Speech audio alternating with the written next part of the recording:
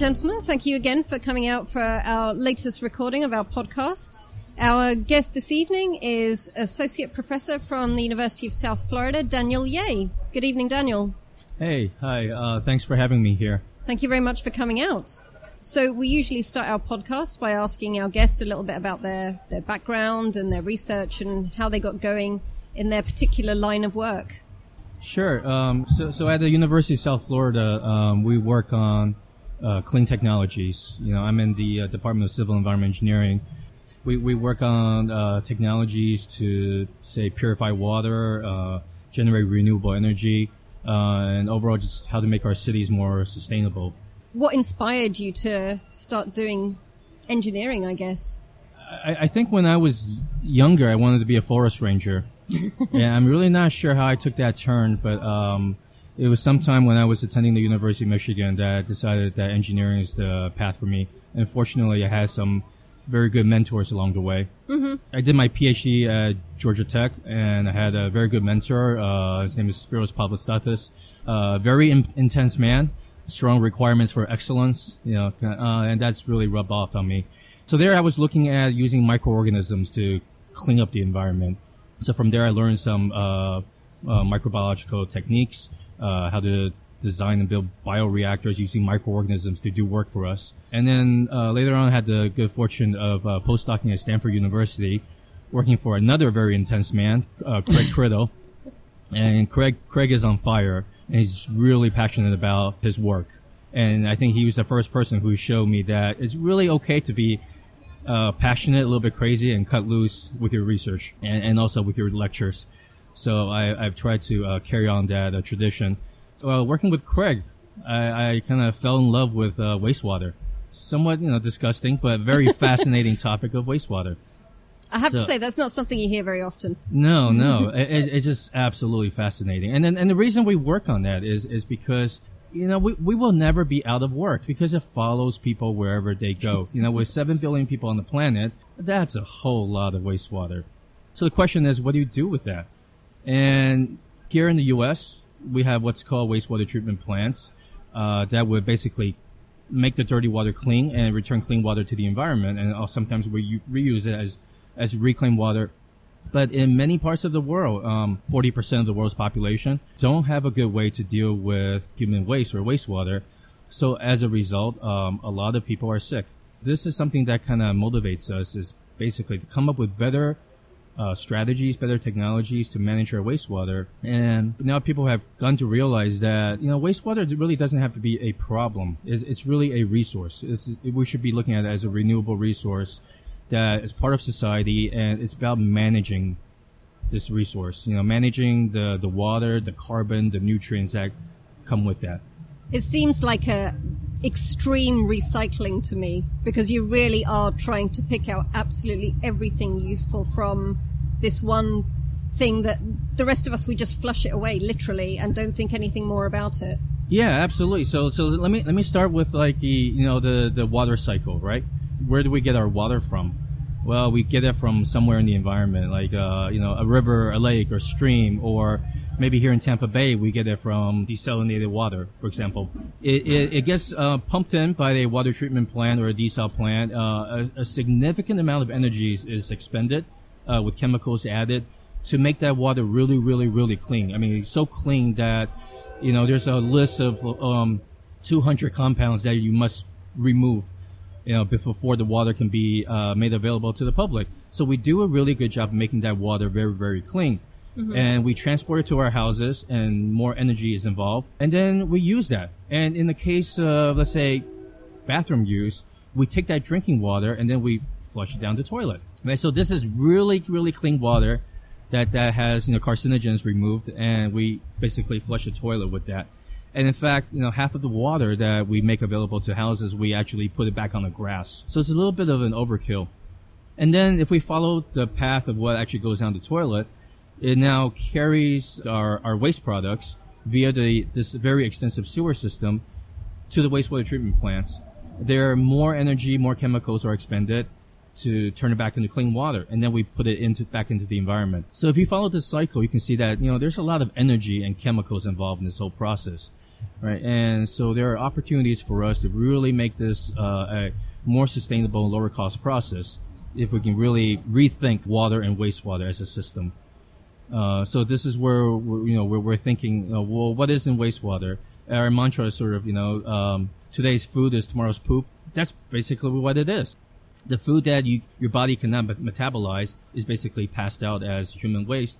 And as a result of that, poop actually has a lot of the same ingredients as the food we eat. So one of the things we can do is really to recycle that back into fertilizer and grow more food with that. But to do that, we really have to do this in a very safe manner because there are pathogens, human pathogens or animal pathogens mixed in. So our struggle is to really how to recycle the elements, but do this in a very safe way. And going back to other parts of the world, people have long recognized that, you can recycle human waste, animal waste to grow food for farms, but often it's done in a way that's very unsafe. So as a result, diseases are transmitted over and over again. You can have helminths or basically intestinal parasitic worms that can be passed from person to person, and they are highly persistent. So it's a matter of having the right strategy and technology in place to break that cycle. And, if you don't manage wastewater properly, what you will do is just contaminate the water supply, right? So every 15 seconds, a child dies from dirty water, something simple like diarrhea. And that's equivalent to more than 2 million children a year, right? So we have a lot of work still cut out for us to do in terms of creating better sanitation and better resource management. Was this the work that you received the Bill and Melinda Gates Foundation grant for? It's related to that. So Bill Gates, him and Melinda Gates, they formed the Gates Foundation several years ago, and they really set out to look at what are some of the world's problems that are not being solved through conventional means, through conventional governmental interventions, NGOs. Where are the gaps, right? So they've invested a lot of resources on things like tuberculosis, AIDS, malaria. And in the past few years, they've zeroed in on sanitation as a big problem. Kofi Annan has said that, we cannot solve issues with malaria, HIV, tuberculosis until we get the water situation right. So the Gates Foundation looked at our current methods of sanitation and said, well, what's going on? And they kind of decided that, we do have provisions in place in many parts of the world. Like we have, latrines, for example, that's commonly used, but they often fail. And the reason they fail is a latrine is really a fancy form of a hole in the ground. Mm-hmm. And while they can work when everything's maintained properly, often they're just not maintained properly. So when they fail, people get sick. For example, when hard rain comes and things flood, like it happens in Haiti, a few times a year, you get cholera breakout. So they say, well, what role can technology play? Here we're in the 21st century, right? There's got to be better ways we can come up with in terms of managing our waste. So they launched this Reinvent the Toilet initiative. Let's challenge the world to come up with new technologies to basically reinvent the toilet. And by the way, talking about the toilet, we take the toilet for granted, right? I mean, this thing, you do your thing, you flush, you leave, you don't think about it again. The flush toilet has saved more lives than any other medical invention. This is a survey, that was, I think, done in the UK. They surveyed a whole bunch of medical professionals, public health professionals, and they said, the flush toilet has single-handedly saved more lives than any other medical invention. Wow. Because it separates basically things that make people sick from where people live.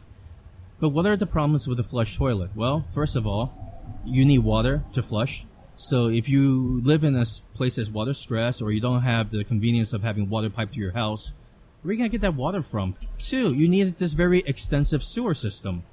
And in many places, that's just not possible. They don't have that in place. And 3, at the end of this long sewer system, you need a wastewater treatment plant to properly manage that waste. And like I mentioned before, that's very energy, chemical, and money intensive. So if you really want to solve the sanitation problem in many parts of the world, we really have to reinvent the toilet.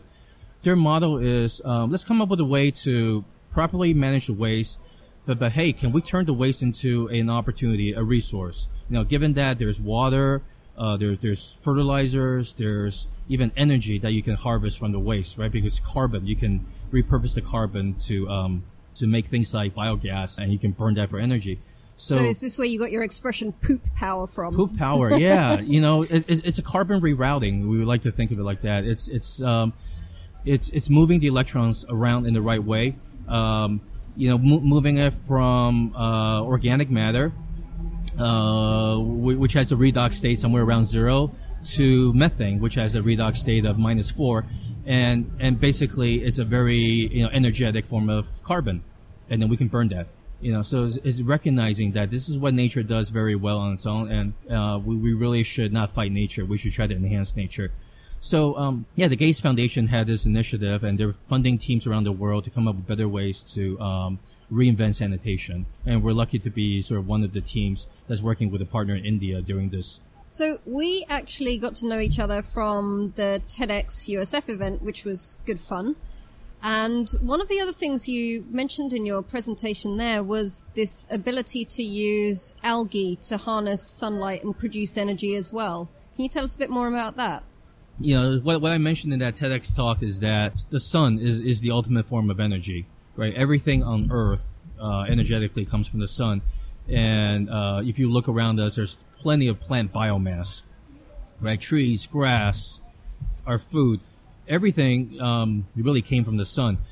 So if we want to meet our energy demands, one thing we can do is use ancient solar power, which is really the fossil fuels. Right? Fossil fuels is basically plants and animals that were converted into this fuel form millions of years ago. Or we can have renewable biomass that we can use to generate biofuel.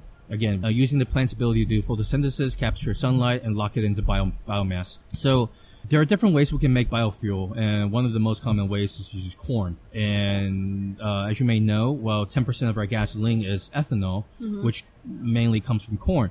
But there are many problems associated with that. First of all, corn is a food.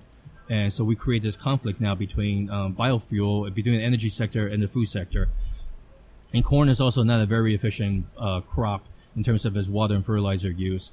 So in terms of sustainability, it's not necessarily the best way to go. It's also very land intensive. So many people are interested in using algae, right? Because with algae, that's the densest form of biofuel you can have per acre. You can generate more energy content with algae biofuel than any other form of biomass. So there's a lot of interest from all different sectors on making algae to make biofuel and also other higher value bioproducts. Even things like for medicine, pharmaceuticals, nutraceuticals, industrial chemicals, you can make those from algae. But algae, like other plants, also use water and fertilizer and sunlight and carbon dioxide. So wastewater is one of the places where you can get all those for free. So we're sort of, connecting the dots, coming back to this thing that I can't live without wastewater, right? So our quest is, how do you grow algae sustainably using wastewater? And it turned out to be not as easy as we thought. These are a lot of technical challenges. So that's what we're working on in our lab. Ways to grow algae sustainably and cheaply so that it can compete with other forms of fuel using wastewater as a feedstock. So what we kind of imagine, right, is that the wastewater treatment plant of the future will not be called a wastewater treatment plant. It'll be a resource recovery facility. But further, it'll be a biorefinery. And this will be a place where, you have water and nutrients being repurposed to grow things like algae. To make biofuel. And we're going to create these closed loops in the sustainable cities of the future where nothing goes to waste. So do you actually have these set up somewhere on the USF campus? Because presumably a lab is kind of a small space to have something that big. Yeah, we go from flask to reactors to pilot systems and hopefully to full scale systems to the eventually market. Sort of going from sort of from beaker to boardroom is what we would like to do. All right. And so what we've done so far is we've done a proof of concept with our technologies in the lab. We build small systems. We pilot tested it at the City of Tampa's wastewater treatment plant. Looks promising. So right now we are on a National Science Foundation grant called I-Core Innovation Core. And that's basically teaching us scientists how to be entrepreneurs, to speak like entrepreneurs, think like what investors would think like, describe our technology in terms of value propositions, not just technological features, and what is the right, solution product fit for our system. And ultimately, will this thing make money? Will anybody be interested in paying money for this? Yeah. So have you had any companies biting so far? Or have you not reached out? Not yet. But, we're sort of, still early in the process getting going on this. But we've learned a lot through the NSF project and ICOR. Okay. I'm going to switch from asking the questions to getting the people around us to ask them. This one is from Michelle, and she'd like to know, do you think that recycling wastewater could or would be more efficient than desalination? Yes, in terms of energy input, right? So it would cost us less energy to recycle wastewater than to desalinate seawater. Based on current technologies, usually we use reverse osmosis membranes for desalination. However, people are coming up with new ways to desalinate. For example, there are technologies that are based on aquaporin that will fundamentally change how water moves across a membrane surface. So those are still sort of not commercialized yet, but people are working on ways to decrease the energy costs. But I would say yes, right now it's still more efficient to recycle wastewater than to desalinate. And also it's the fact that you have to make wastewater clean anyway. So at the end of that process, you either dump it back into the ocean and then try to desalinate that. Yep. You just add a salt to it, right? Now you have to take the salt out. Or we can keep going. You can keep going and purify that. And Singapore has figured this out. They've looked at a number of water technologies because to them water security equals national security. And they've looked at a number of technologies and they basically have zeroed in on wastewater recycling, being that it would cost less to do that. Now, wastewater recycling to potable water is absolutely possible technologically. Texas is going to be one of the first places to do that in the U.S., actually taking wastewater all the way to drinking water. We have the technologies to do that safely. One of the biggest issues is basically the psychology and public perception. Yeah. Are you willing to drink something that formerly was in your toilet? And the way I would, basically, ask people to reframe that thinking is, well, there's really nothing new under the sun. There's no new water on the planet. And the same water that we're drinking actually came from what the dinosaurs excreted millions of years ago. And if you live in New Orleans, the water you're drinking in the Mississippi River actually went through the stomachs of people in 10 cities. So all water is recycled in nature. Yeah. Right. So we have the technology to accelerate this natural process. Yeah. I think I saw that on the news recently, and the looks on people's faces when you told them what you were expecting them to drink was quite priceless. Yeah. So here's a funny one, right? So at the Pint of Science event that I recently participated in, I tried this little experiment. So I got on my soapbox, talked about wastewater recycling, how we should reuse sewage and so forth, and I pulled out this cup. And on it I wrote City of Tampa sewage or something. It wasn't, and what I did was I put Cocoa Krispies in water. So it looked really chunky and brown and stuff like that. And I just drank it in front of the crowd. And I wish I had a camera there to capture the expression on people's faces, Some people quickly caught on. I was playing a prank. But some people had this look of disbelief. But it really speaks to the power of psychology. If you label something sewage, you can't shake that thing. So what are some of the techniques that you would use to prevent contamination of clean water? So we use a multi-barrier approach, or several technologies are utilized. Is basically everything under the sun, right? So in a typical wastewater treatment plant, we mimic things that nature does. So we mimic the processes of buoyancy differences, settling, right? Things that are heavier than water will settle out, and then we do something else with that. Things that are lighter than water, we float and skim out. And then things that have the densities close to water that you can't separate easily, then we basically unleash an army of bacteria to go after them. And this would be basically naturally present bacteria. Like, hey, if you were to dump this sewage in a river, this would be the same bacteria that would start to break down the organic material because to them it's food. What we do is we train them in a wastewater treatment plant to become this very efficient team of soldiers to break down the organic matter and basically recycle the carbon. And we give them everything they want. We give them lots of oxygen, so they're very happy. And they can very quickly, within a span of a few hours, make the wastewater clean. All right, but that's one of the hooks is that in order to make the bacteria happy, we have to give them oxygen because they're aerobic bacteria. So a typical wastewater treatment plant spends most of its energy on just aerating the wastewater. Oh wow! It's a significant energy input. Also, at the end, the bacteria will get fat, and we have to figure out what to do with all that biomass that's generated. After the bacteria, we have some more settling steps. We add some more chemicals. Sometimes we chlorinate it. Sometimes we use ultraviolet light, or we use ozone. Peroxide, membrane filtration, depending on the wastewater. But we can basically take it all the way from wastewater to drinking water. I mean, the technologies are there. This is what astronauts on the International Space Station are doing. They're drinking their own pee. And they've been doing this for a good few years now. and I think they're still alive. So it's fine. You can do it, you know. On the subject of organisms to clean things up, how do you design algae to be as good or efficient as possible in cleaning water? And I'm wondering whether this is a prod to GMOs. Well, we usually like to go with what nature has to offer, and we bioprospect, right? Usually you can find niches in the environment where something has grown naturally. It can do its job very well. So, like, if we're looking for something that can break down a certain contaminant, some pollution we have released in the environment, you go to that hazardous waste site, for example, and you can find some organism that has learned how to make a living in that very extreme environment, extremophiles. So, you know, microbes are survivors. They'll figure out a way to survive where others can't and make a living there. So what we like to do is basically bioprospect. If I find naturally present microorganisms that can do the job very well, and then we use them. And sometimes we will do bioaugmentation to a system. So we would like to look at a wastewater bioreactor as an ecosystem. And what we do is we apply selection pressure on that ecosystem so that the right microbes are grown and the wrong microbes are outcompeted by the right microbes. And if they need some help, we'll bioaugment it with some other microbes. Now, back to the algae. Right now, there are some species that can make a lot of lipids.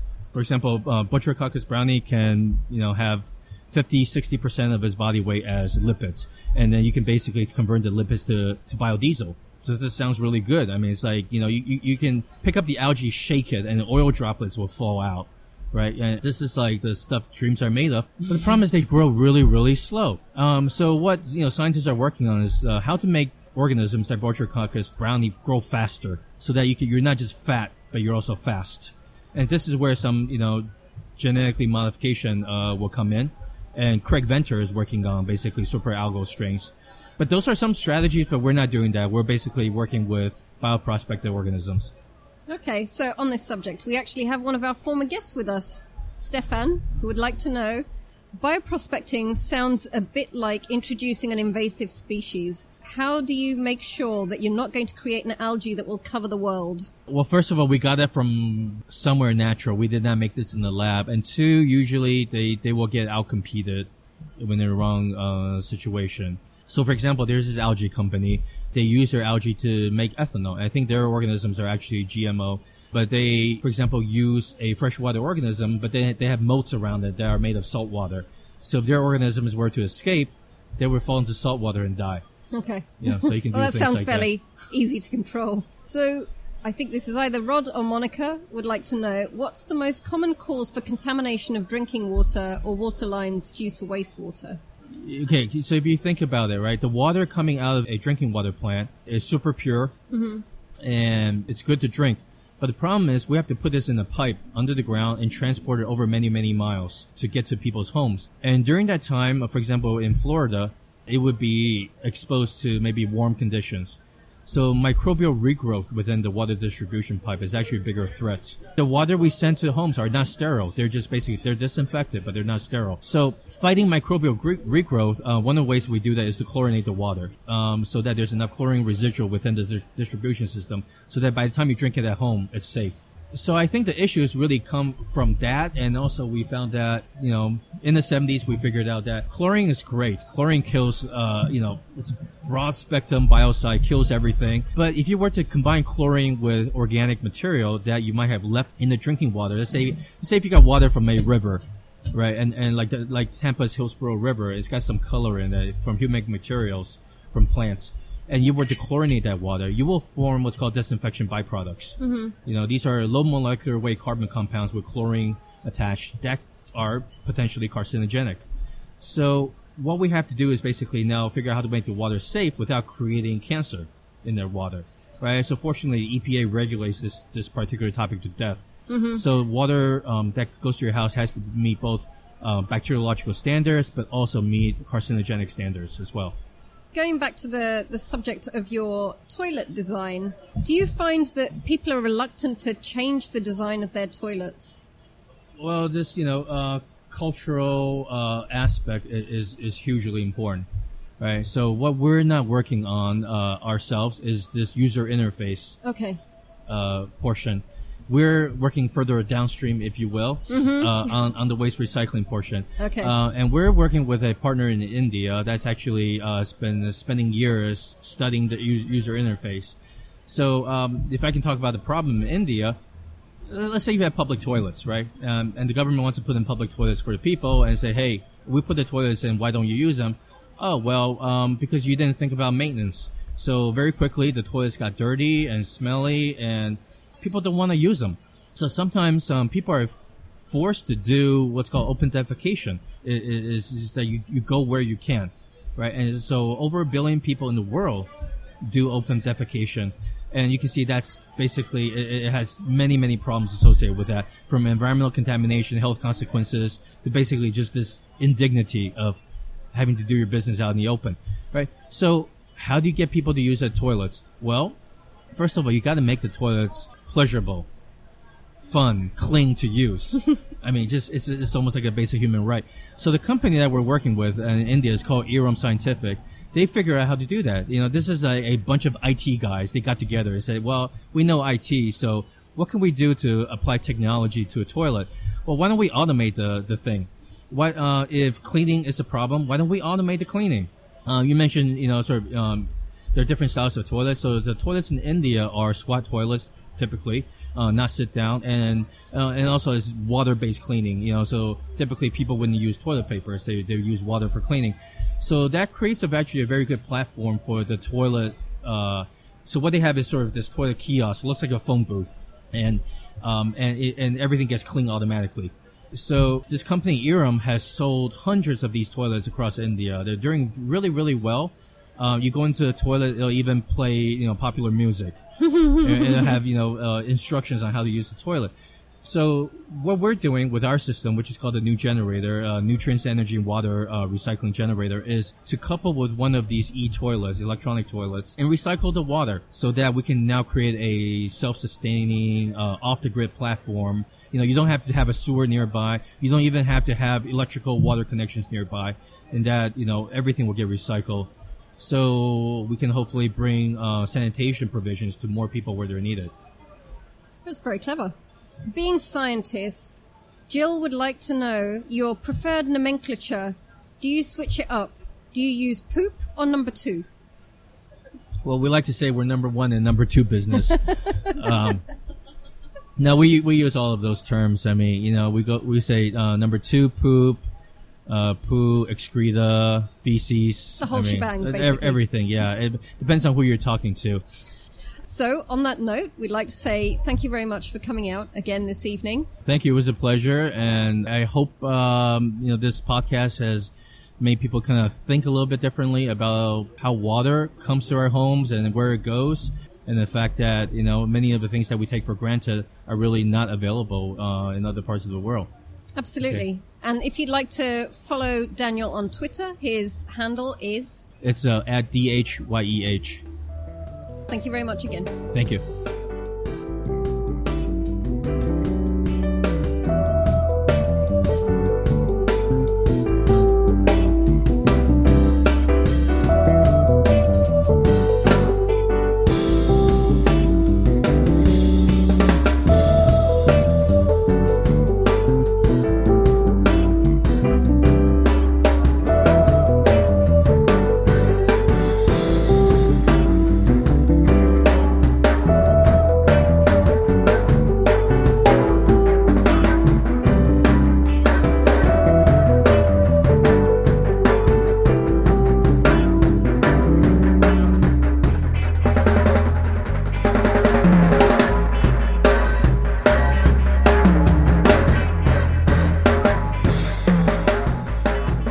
So Bear and Rabbit are in the woods, and you know, and they're doing their business. Well, okay, no.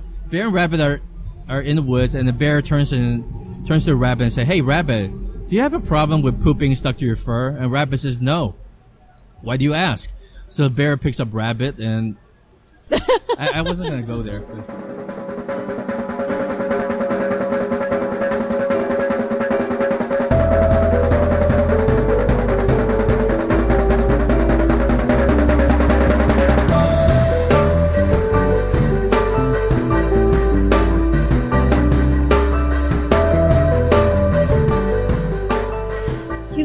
listening to a Two Scientists podcast. Now, if you'd like to keep up with our new releases, you can follow us on Twitter at 2SCIS,